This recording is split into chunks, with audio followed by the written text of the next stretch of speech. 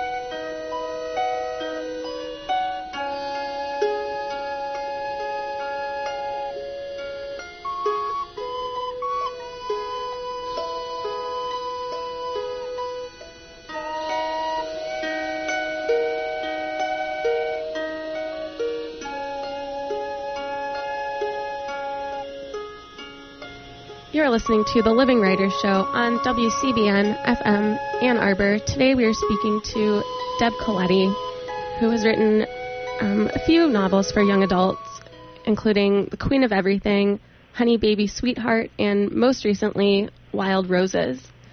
So, Deb, how did you end up writing for young adults? Well, it was actually inadvertent. I had written 5 books, 4 of which my agent had and was trying desperately to sell. And my 5th book, The Queen of Everything, was actually picked up by a young adult editor at Simon & Schuster. And then I was offered a 3-book contract with them to do others. So I actually wrote The Queen of Everything for adults. So it was a happy mistake, and I think it's worked out really well because I believe that because I wrote for adults, teens maybe feel that I don't really talk down to them, and I also have a large adult audience as well, so it's worked out really nicely. How did you actually get started as a writer then, if you didn't set out with that in mind? Well, started as a writer. Well, I think I came this way. I think I was a writer from the time I was maybe about 7 years old. I was one of those geeky book lovers, and I still am a geeky book lover, that would go to the library with a big old stack of books. And so I always knew I wanted to be a writer. It's not something I studied when I went to the university, though. I studied communications, actually, and journalism. But I never took any creative writing classes because I think I thought they were all full of people who dressed in all black and wore those little glasses, and that maybe I'd have to wear a beret or something, and I've never looked good in berets, so I never took those kind of classes. But when I had little children, I thought, okay, now's the time. If I don't do this, I never will. And so one day I sort of had this talking to with myself that I would begin and not let go of this goal of becoming a novelist and getting published. And so I kind of decided this one day, as I was deathly afraid of being one of those people who would say, I always wanted to be such and such, And I thought that would be very depressing. So I just started one day writing and teaching myself everything I didn't learn at university. And just, as I say to audiences, sometimes you just have to be like a dog with a knotted sock, where you hang on and don't let go till it gets accomplished.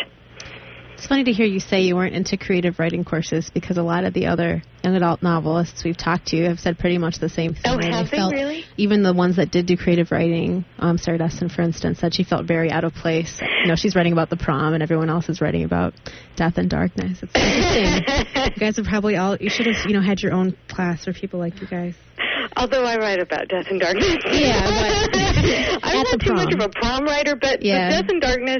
But yeah, it's just I never did. No matter what I'm writing, I never felt comfortable. Maybe it's the group thing. Maybe we just don't belong in a group, even writer groups. I don't know.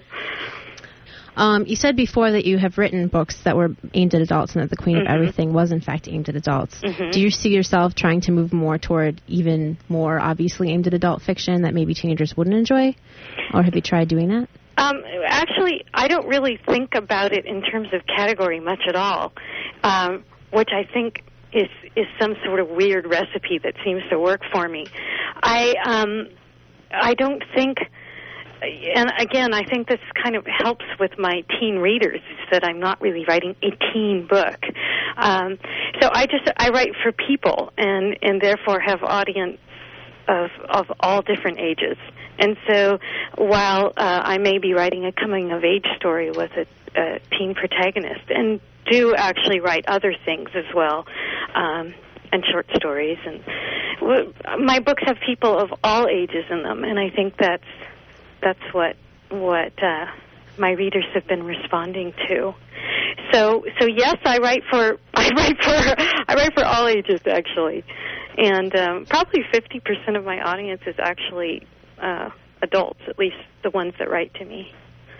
It's interesting to hear you say that, because one thing that I noticed in all three of the books of yours that I've read that are out, Queen of Everything, Honey Baby Sweetheart, and Wild Roses, for those of you that have just tuned in, is that there's some of the most complicated and interesting relationships are not necessarily occurring with your teen protagonists. They're actually occurring between the adults in the novel. And I guess I was wondering what is so interesting about maybe failed relationships with parents to you that makes you want to write about that sort of thing, you know, with different complications, of course, again and again.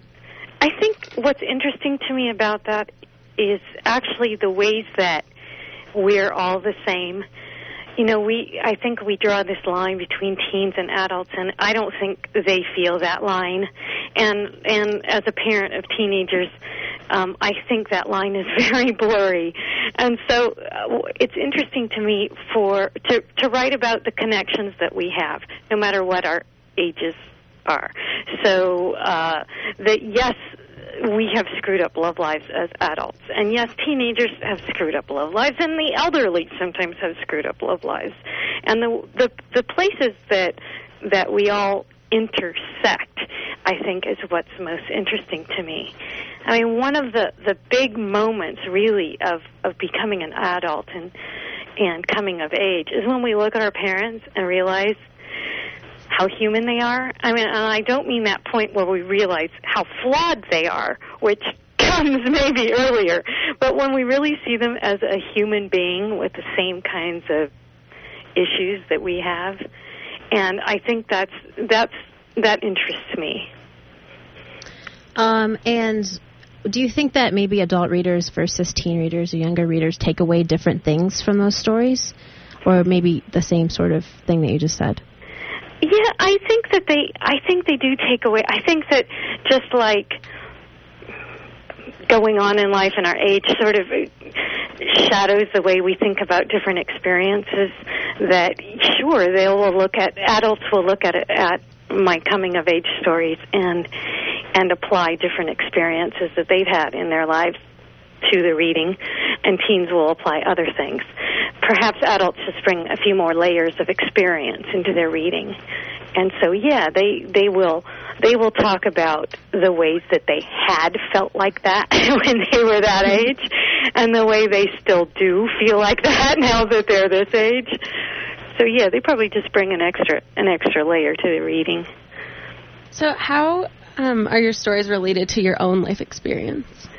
Oh, my gosh. That's kind of the thing that everyone wants to know. It's like, I think there's something about being a writer that people like to sort of unzip and see what's real and what's not. And it's always a really hard question to answer because, you know, there are the major plot elements where there's a murder and, you know, a father commits a crime of passion in one book, and an elderly woman is abducted from a rest home in the second book, and a girl is dealing with a mad genius stepfather in the third book. And, you know, none of those major plot elements have happened to me.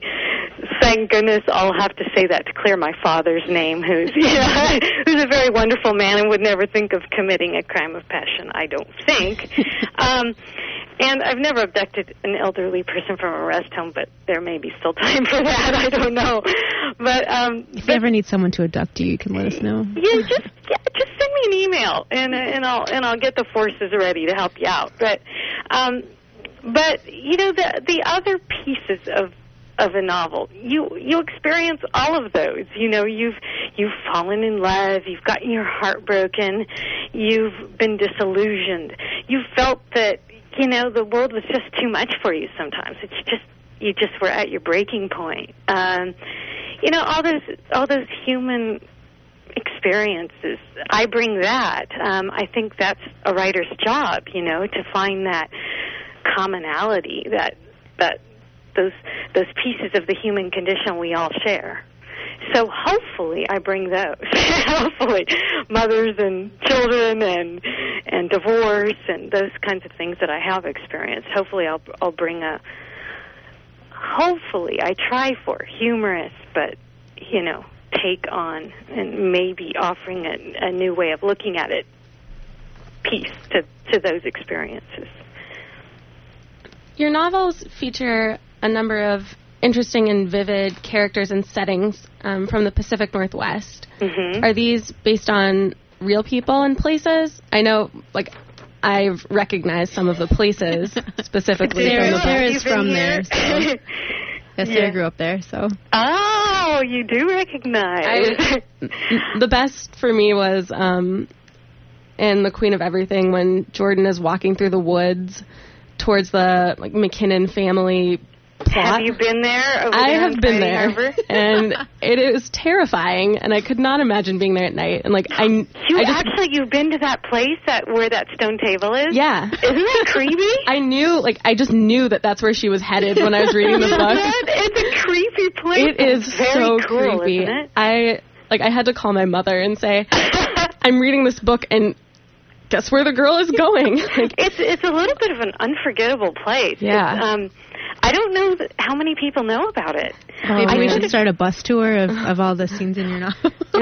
Yeah. You can just imagine the ghosts coming up and sitting around the table at night.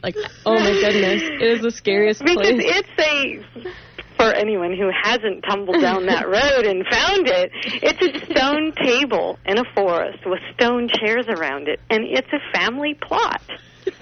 Wow. Which is very, I don't know, there's a lot of words you could describe. Unforgettable, one. Yeah, definitely. And it's creepy, but there's something sort of wonderful and permanent about it, along with the creepiness. Maybe that's what I liked. I don't know. Yeah. But, you know, where every member of that family has a permanent place with each other. Maybe that's not such a good thing. I don't know. But, so, yes, that was real. But you also probably realized that I didn't pluck Friday Harbor and Roach Harbor or any of the islands out in their entirety. That I just sort of like to take bits and parts and put them together, which it's kind of nice because it's that powerful feeling when you can move mountains and towns, you know, those things you can't do in real life. But also it helps me avoid the letters from people saying, you got this wrong. So Honey Baby Sweetheart is actually very much the area where I live now, which is the town of Issaquah, which is a suburb of Seattle. And so the paragliders and all that is definitely real. I see that every day when I cruise down the road, and they do get stuck in trees. And so all of that is very much kind of my Northwest home. And the characters, well, you know, I plucked some of those from real life as well. There was a bagpipe player, actually, that used to appear at strange places of town, and I decided that he was just too irresistible not to use. And I did see a big old Oldsmobile, this big old thing with the license plate Ms. June and a little fluff of gray hair in the driver's seat. And I decided she just had to be part of some book somewhere. The funny thing was, I was at a book signing, and this little lady with all of the stack of books came up to me to have me sign them, and I thought, Well, you're not a relative of mine, so you have some interest in this book that's not familial. And so she told me, well, I have a big car and my license plate says Miss June. That's my name. So she had read about it in the paper and appeared. And so sometimes it's fun that you meet your characters later on. Was she a nursing home escapee? I almost said nursery school. That's a whole different book. I haven't written that one yet. Nursing school escapee. Yeah, you know what I meant. You know what I meant. Where was I? Okay, and I guess in accordance or in as an extension of that question, Wild Roses is very much about classical music and how the study of it can be so all-encompassing for the people who are musicians. Are you actually a classical music fan, or have you studied music? Okay, this is my confession. And this is like something you're not supposed to say, but no, I'm not a classical music fan. Doesn't that sound, I don't know, it's like I should know about fine wines and I should know about classical music and I should, no, I'm really not. I'm a rock and roll girl, and I don't play anything. I could maybe play, like the character in the book, the tissue paper comb in the kindergarten band, or, like those sand blocks that you go, maybe I could do that.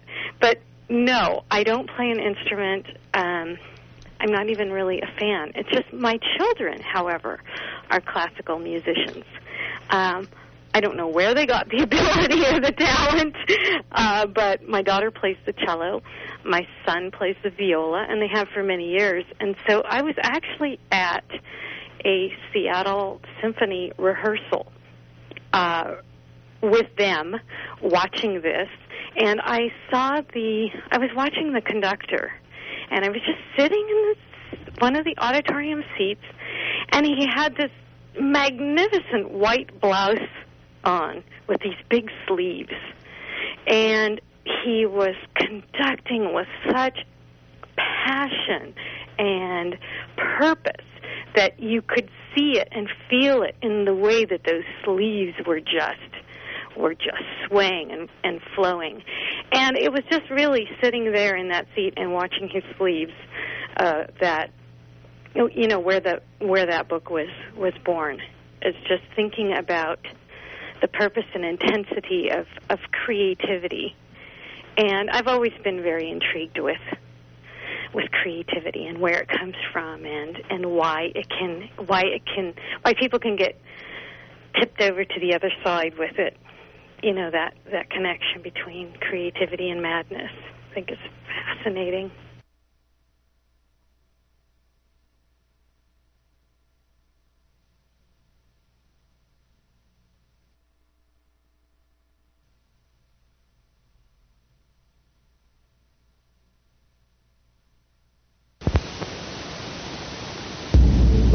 One, two, three, four.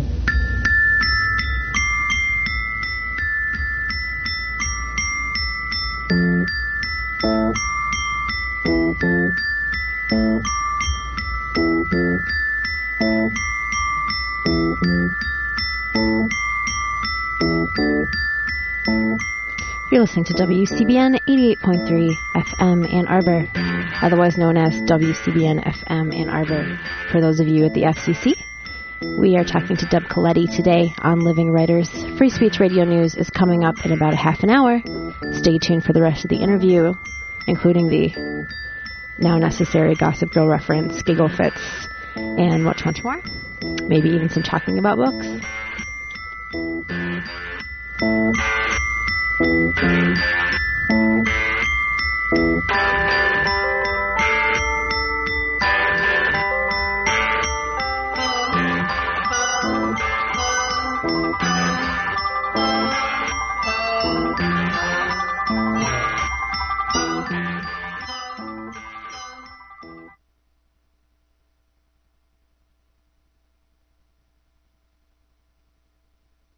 You're listening to WCBN FM Ann Arbor. This is Living Writers. I'm one of your hosts, Molly. I'm here with my co-host, Sarah, and the author, Deb Coletti, who has written Wild Roses, her latest, Honey Baby Sweetheart, and The Queen of Everything.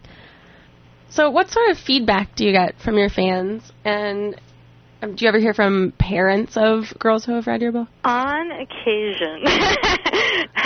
I get wonderful feedback. It's one of my favorite parts, really, of writing. It's an astonishing thing to hear from people who read your books. Sometimes I forget that people are going to be reading my books. I get so involved in writing them.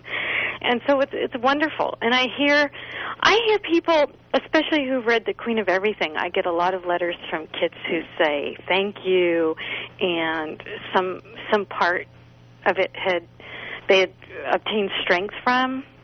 I think because the character in the book goes through so much and manages to sort of find her way. So I get a lot of those kind of letters from people who read that book. And then I get a lot of letters from people who just sort of fall in love with certain characters and want to talk about that. People asking for sequels quite a bit. And yes, on occasion I'll hear from a parent. Sometimes it's a parent who snitched their child's book and ended up really liking it. And only on occasion do I get the person who writes and say that I'm in big trouble for some of the stuff I've written in there, and I should mend my wicked ways and should, stop the swearing before I am, going to go to hell or having some sort of internal damnation. So only a few of those, but I do get those on occasion. So what are your feelings about obscenity and mature content in teen fiction? Well, obviously there is profanity in my books, and I don't put it there to make things exciting or interesting. My biggest job as a writer is to be honest, to tell the truth. That's what we're here for, I think. That's a writer's job.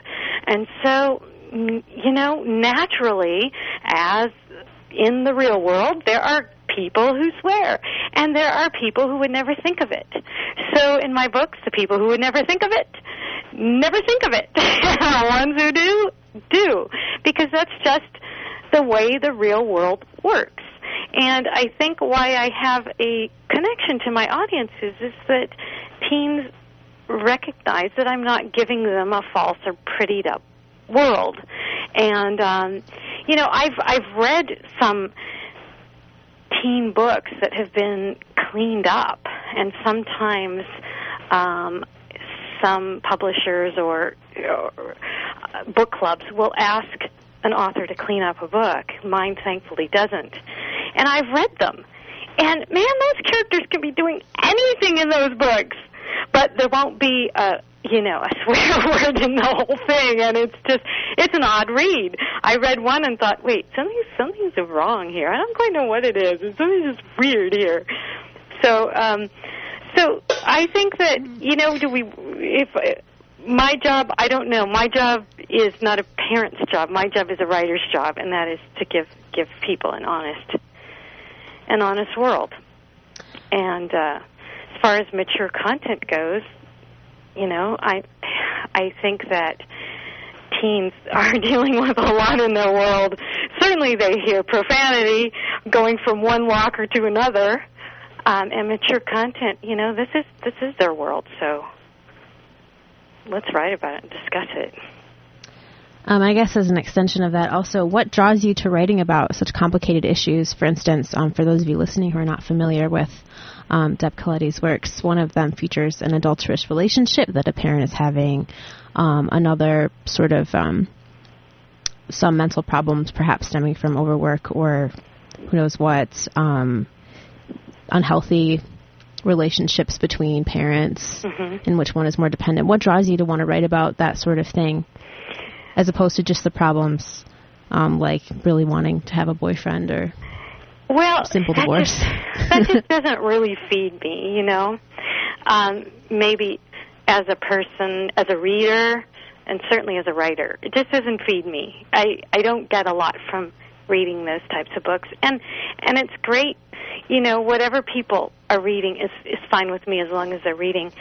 But it just doesn't give me a lot of stuff to delve into and look at in terms of the human condition. And I think that I would like to offer teens something a little bit more thought-provoking and thematically complex, perhaps, interesting, other than the girl goes to the beach and looks for the hot guy. You know, it just, we deserve more than that. And you know, part of that question is just simply plot, because it makes it interesting.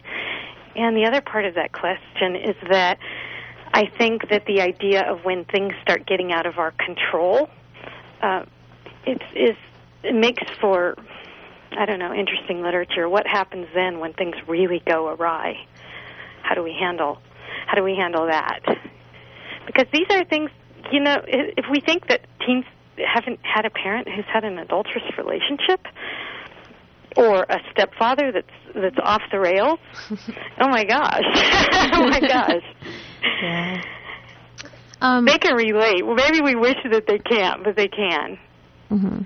I mean, it definitely does seem like in each of the books it comes to a point where at least the teen protagonist feels like things are very much out of their control. Mm-hmm. But sometimes they seem as though things sort of happen to and around them rather than they make things happen. It's not it's their story. They're the ones telling the story, but maybe they're in some ways telling their reactions to events or floating through events that really are happening to them. Is this an intentional decision you made about their voice? No, not really. Other than, again, part of that is just plot. You know, what's going to happen next, and part of that is just life. Mm-hmm.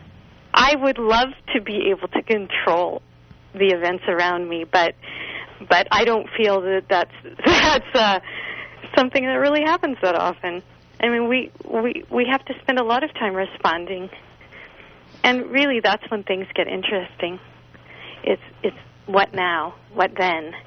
I always say life is, you know, like reaching under the couch cushions. You never know what you're going to get. You know, there might be the old popcorn under there, or you might come up with a $20 bill. You just don't know.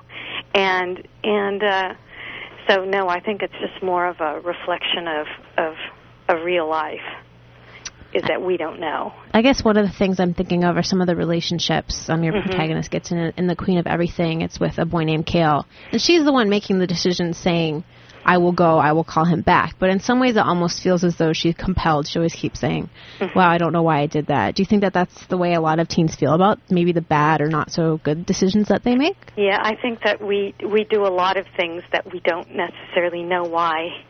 I mean, it's wonderful to think that we're all always logical and thoughtful, decisive people, but I don't know, maybe it's just me, but how often are we, and how often are other things working under the surface that we don't even understand?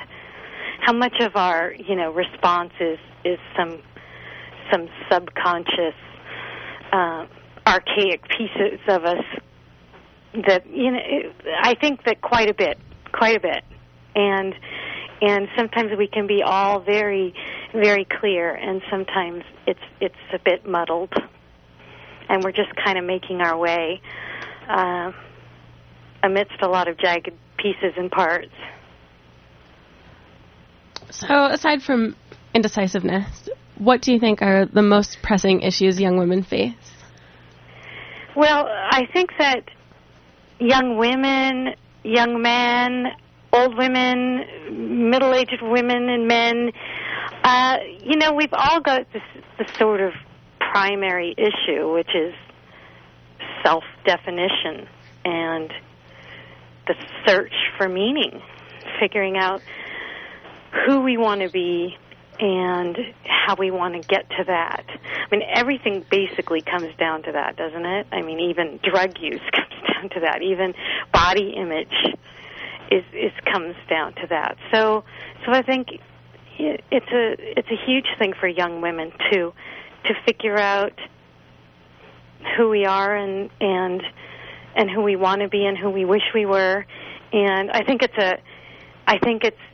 we've gone back a little bit in time in the messages that we're giving young women, unfortunately, and that a lot of that self-definition comes back again to, like you were saying before, the looking for the hot guy. I think we've regressed a bit in that department in the messages we're giving young women. It's really too bad that we're still sort of thinking we can find those things and find that self-definition through somebody else. So that's something that my books address a bit.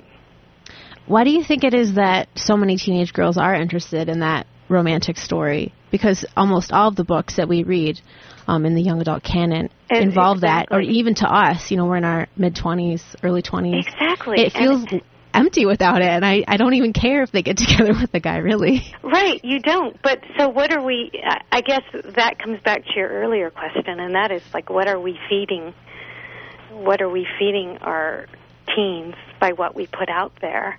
I mean, it's hard to know what's what, right? Is it chicken or the egg? I mean, are they focused on it because that's all they get, or is that all they get because they're focused on it? I really don't know the answer to that, but I think perhaps it would be a good thing to give them a little bit more often, so that perhaps their vision and their world can open up a bit, instead of having that focus. But if you go and look at what's on the covers, you've got we're back to the large percentage of books with the girls in the bathing suits on the cover, It's just, I worry for young women. I really do. It's just, I feel like we're going backwards some ways. But do you feel like there might be a place for that sort of silly fiction? Oh, sure. But maybe that it shouldn't be all that's offered, or do you kind of think everything should have substance? I think sure there is. I mean, because I like really, really wonderful writing, but when I'm in a doctor's office, I'll read the People magazine. Of course, I don't know who any of the people are in the People magazine, but I will read it. And yes, I think that, again, as long as young people are reading, that's wonderful. So yes, of course there are places for that, but perhaps we can just up the percentage a bit of the other stuff that's offered, I guess also in relation to that, how do you feel about the way your books are marketed to young women, the covers and things like that? Well, do you have much control at all, or? Well, they're actually going to be completely redesigned, so that will be kind of interesting to see what happens. I've been pleased so far. There aren't too many. No one's really in a bathing suit. No one's walking on a beach.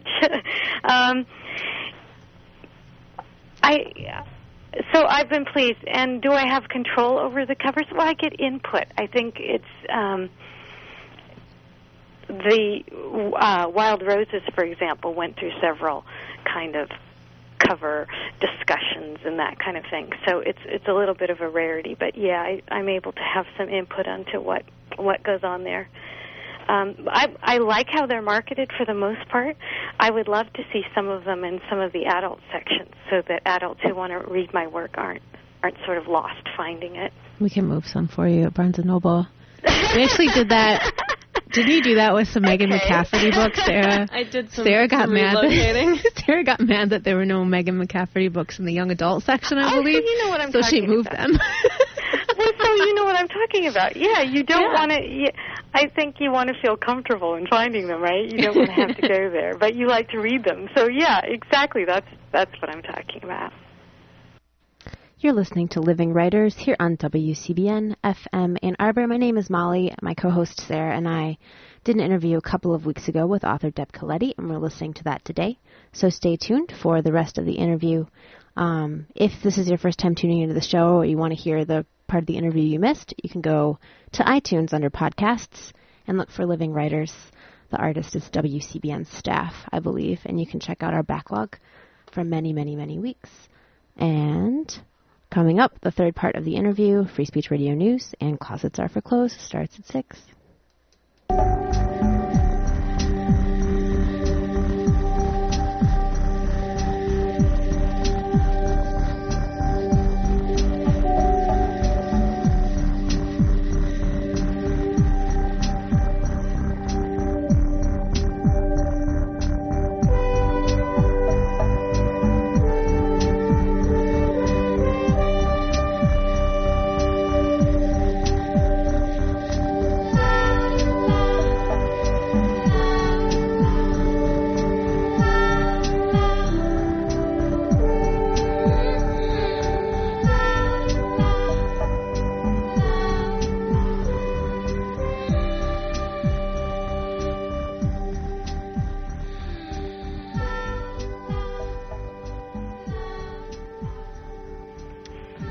listening to Living Writers here on WCBN FM Ann Arbor. Today we're talking with Deb Coletti, author of a number of books, including her latest, Wild Roses. Getting back to sort of the messages that we send young women about what they should be like, or maybe the messages they send us about what they want to be like. Do you think of your books as feminist? Do you think of yourself as one, or have, you know, a specific sort of political or personal message for girls, or do you just want to tell a really good story that maybe has some substance to it? Well, for me as a writer, story has to come first. Actually, before story comes, character for me has to come first. So I don't set out ever to preach or give a message. I don't like to be preached to, and my God, I can't possibly give people a message. You know, I have a hard enough time sometimes finding match socks to wear, you know, so I don't feel that that's my place. My place is to bring hopefully people who are vivid enough to feel that they're breathing and that they're humorous and that you want to spend time with, and people you would actually want to sit down and have a cup of coffee with, and that perhaps hopefully that you'll miss when you close the covers. That's my real aim, is just to you know, bring some breathing people into the world. Of course, I think about what I want to say in a year's worth of writing a book. It would be pointless to me not to do something like that, but I never really try to preach. I think I bring more answers to a book than more questions to a book than I bring answers. But that's just, for me, life in general. I don't really have a lot of answers, but I have a lot of questions. And as far as being a feminist, yes, definitely, absolutely. I'm somebody who is sort of set out to structure my life the way that I wanted, and with intention, and with a lot of passion. And I would certainly love to see that's something that I've taught my daughter and my son, and I think that's hugely important for young women, not to feel that, like you said, you know, that they're always acted upon rather than acting. I think that's an important thing to, you know, for young women to be able to feel. What were some of your favorite books growing up that maybe helped solidify those ideas or not, and why did you like them so much? Well, I grew up in the Judy Blume age, you know, and Norma Klein, and the Mixed Up Files of Mrs. Baisley, Frank Weiler, and how about old Nancy Drew? I mean, you guys, I don't know if you've ever read her, but boy, was she ever sure, she had the flippy-do hair and everything, but she went out and found those mysteries and solved them and dealt with those guys, you know, in a pretty powerful way, and this was not the passive Sleeping Beauty. You know, this was somebody who really went out there and accomplished things. So those were some of the things I read when I was younger, and I read everything when I was younger as I do now. You may be interested to know that I think they're going to update the Nancy Drew series to give her a convertible and make her older, and possibly her hair will be even more flippy. Oh, but they're not going to make her like a Barbie, are they? It's unfair. Oh, no! Unfair. I don't know. I did always like it when she teamed up with the Hardy Boys. Yeah. That was okay. Yeah. Those were some fun ones. I just thought you might want to be prepared. Do you think that they're going to do anything with Mrs. Grew and the housekeeper? I always thought she could use a little livening up. I don't know. I mean, I read an article about updating it and trying to make it more in line with sort of not necessarily racier, but giving her more self-doubt was what it was about, which is more self-doubt. Maybe not what you're interested in. Put her in a bikini, and that'll give her more self-doubt. Maybe, yeah, that's probably Put her true. in a bikini and give her self-doubt? I don't know if she'll be in a bikini, but she'll be in a convertible with self-doubt. Convertible. I want to be in a convertible no matter how much self-doubt. Do you think you have more self-doubt in a convertible or less? I don't know. I mean, your hair has to look way worse. Sure, exactly, which I think requires a degree of self-confidence, don't you? More than self-doubt? I don't know. It's just a I don't circle. know. Well, this will be interesting. We'll have to see. Yeah. Do you have any other projects in the works? I see that there's a new book coming out sometime Yeah, there's soon. a new book coming out March of next year, which is called The Nature of Jade. And it's about a young girl who has anxiety, but I'm quick to say that it's not an issue book about a girl with anxiety because I'm not one for issue books. But this is just part of what she deals with in her life. And she goes to actually the Woodland Park Zoo and starts working with some of the elephants there and gets involved in the story of a young boy that has a baby. So all of that said, it's actually a book about fear and the ways that we sort of cage ourselves and moving on. We are in about an hour interviewing live a woman who wrote a book about elephants. Oh, really? Which is just interesting. Just came out. Her name is Sarah Gruen, and the book is called Water for Elephants. Oh, wait, I just saw that. I was... it's in the book review for New York Times, actually, last weekend. Yeah, I just saw that book. I was with Nancy Pearl, the woman who wrote Book Lust and all those wonderful... and taping a show of hers, and we were just discussing that book. How interesting. Yeah.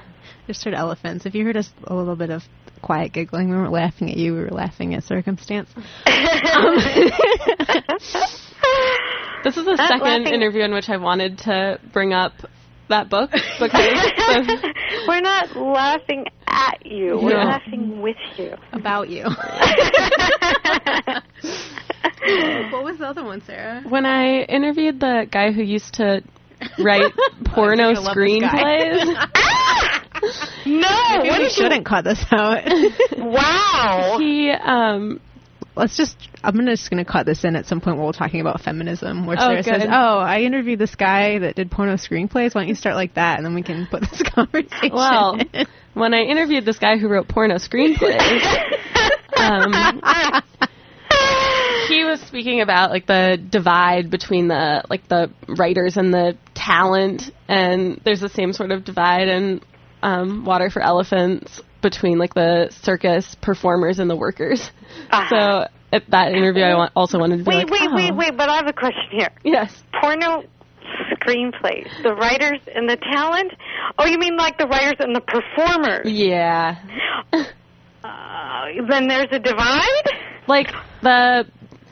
The performers don't to talk to the writers, and they hate having to shoot the scripts at the end because they shoot the scripts. Oh, they would to they shoot all the dialogue. They shoot all the dialogue at the very end of filming, and they call it the fast forward because no one watches it. It was interesting. There was dialogue in those, but apparently it's a 20-page script for a movie. Yeah, we should become that. I should become that kind of writer. That sounds so easy. Do they count as dialogue? I don't know, but they call anything over one syllable.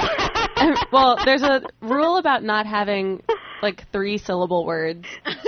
No. But also, if you write any spoken part over 3 lines, it's a monologue. You're kidding. It's over intense. 3-syllable words, isn't that something? Yeah. Have you ever thought about writing a screenplay? Not one of those. No. Yeah. I like dialogue too much. Mine would be talking. They'd be like, come on, can we get on with it? What are they doing? They're having a conversation.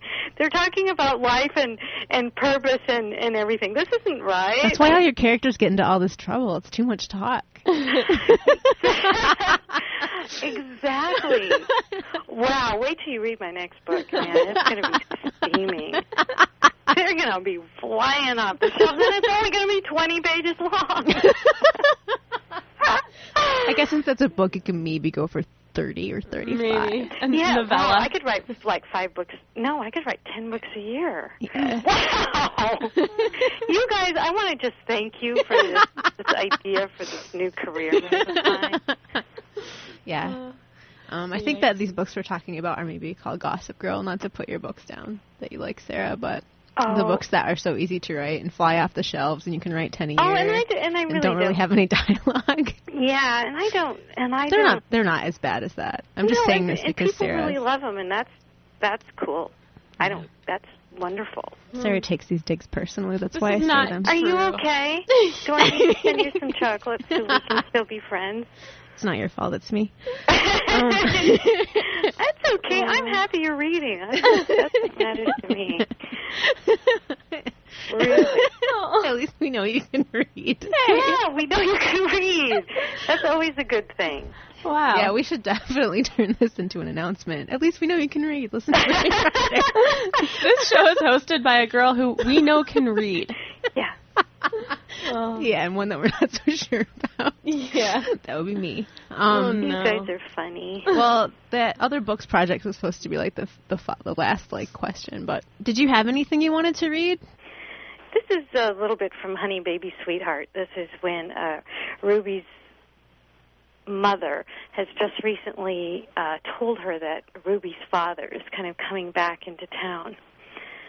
People drive too fast on Cummings Road. Regular cars whip down it in the darkness. Semi-trucks on occasion, too, come so fast in the other direction that your windows rattle, and on rainy days you're sprayed with blinding splats of water. People have lost their lives on that road, but of course it's worse for animals. Almost every morning you'll see a dead animal or two, a deflated lump of fur, the thick side of a deer. You get so used to seeing something like that out there that your heart sinks automatically, and you end up sending compassionate feeling to a clump of carpet that fell out the back of someone's truck.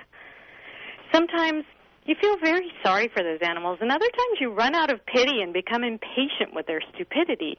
You wonder why, with all the lulls in traffic, they will choose that moment to dart out across the road. I mean, an animal's instinct for survival is supposed to be so keen, right? Yet here's the rattling of a semi coming closer and louder with every second, and the wind starts rumbling, the street shaking, beams of headlights blaring from the darkness, and boom! That's when the animal shoots out from its safe haven and meets his end.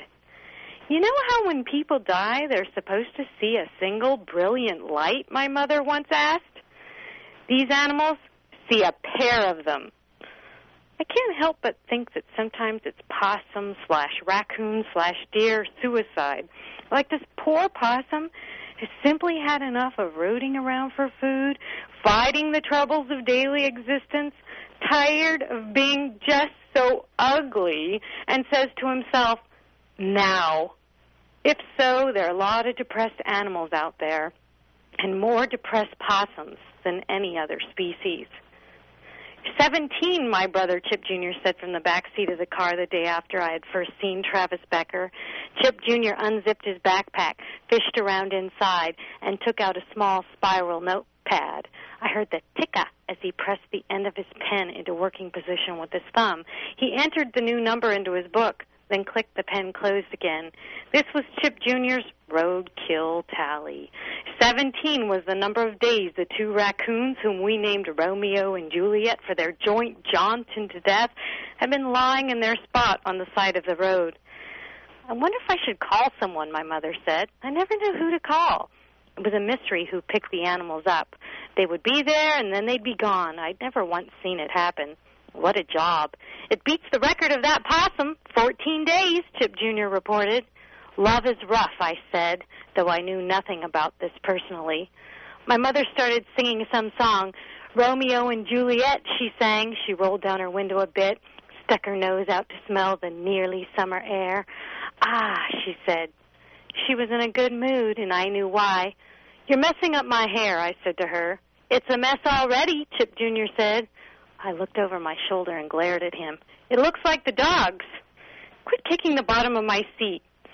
I wouldn't put my foot near your butt for $1 million, Chip Jr. said. Guys, my mother said, but she wasn't really paying attention. I think we both wanted her to. We wanted her to keep being our mother and not be transformed into this other woman we knew was coming. We were throwing bombs in the road,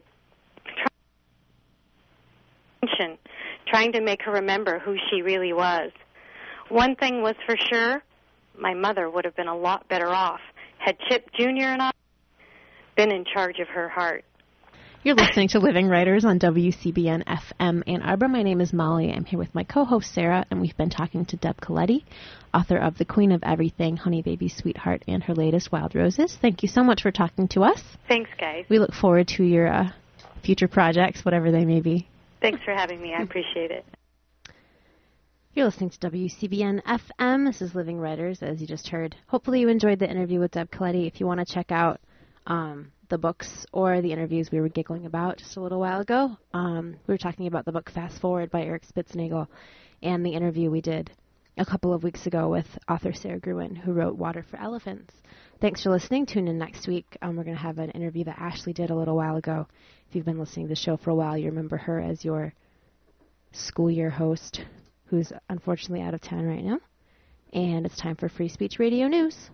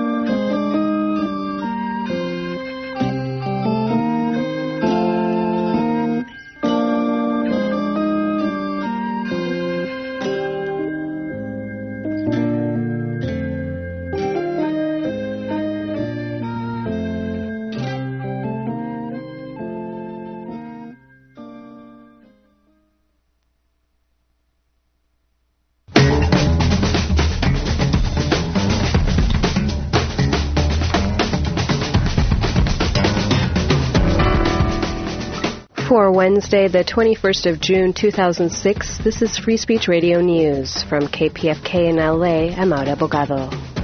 A majority of Democratic lawmakers on Capitol Hill signal they'll support a moderate measure of troop withdrawal. We'll hear from Oaxaca on the political tensions brewing in that state just 2 weeks before Mexico's presidential elections. And Louisiana shrimpers make their way to their capital, demanding an investigation into price fixing. We're still living in a FEMA trailer right now. Yeah. You know, I mean, every time you turn around, it's just one headache after all. We'll bring you these stories and more after the headlines. I'm Shannon Young with the Free Speech Radio News headlines. Gunmen murdered an attorney on Saddam Hussein's defense team today.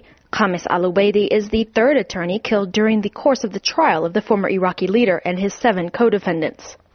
Saddam Hussein and his co-defendants have reportedly begun a hunger strike to call for international protection for the defense team. Elsewhere in Iraq, the Agence France-Presse is reporting that over 100 Iraqi workers were abducted today by gunmen at the end of their shifts in a factory complex north of Baghdad. 4 people, including 3 children, have been killed in the West Bank and Gaza Strip in the past 24 hours. Manar Jibrin reports. An Israeli undercover army unit backed by armored vehicles clashed with Palestinians today during a pre-dawn invasion at Ain Beit el-Ma refugee camp near the West Bank city of Nablus. The Israeli soldiers fired live ammunition at Palestinian resistance fighters, killing 21-year-old Dawood al-Qatouni and injuring 2 members of Al-Aqsa Martyrs Brigade, the armed wing of Fatah. In the northern Gaza Strip, an Israeli warplane fired a missile on a Palestinian car in a failed assassination attempt on Tuesday night. The targets were meant to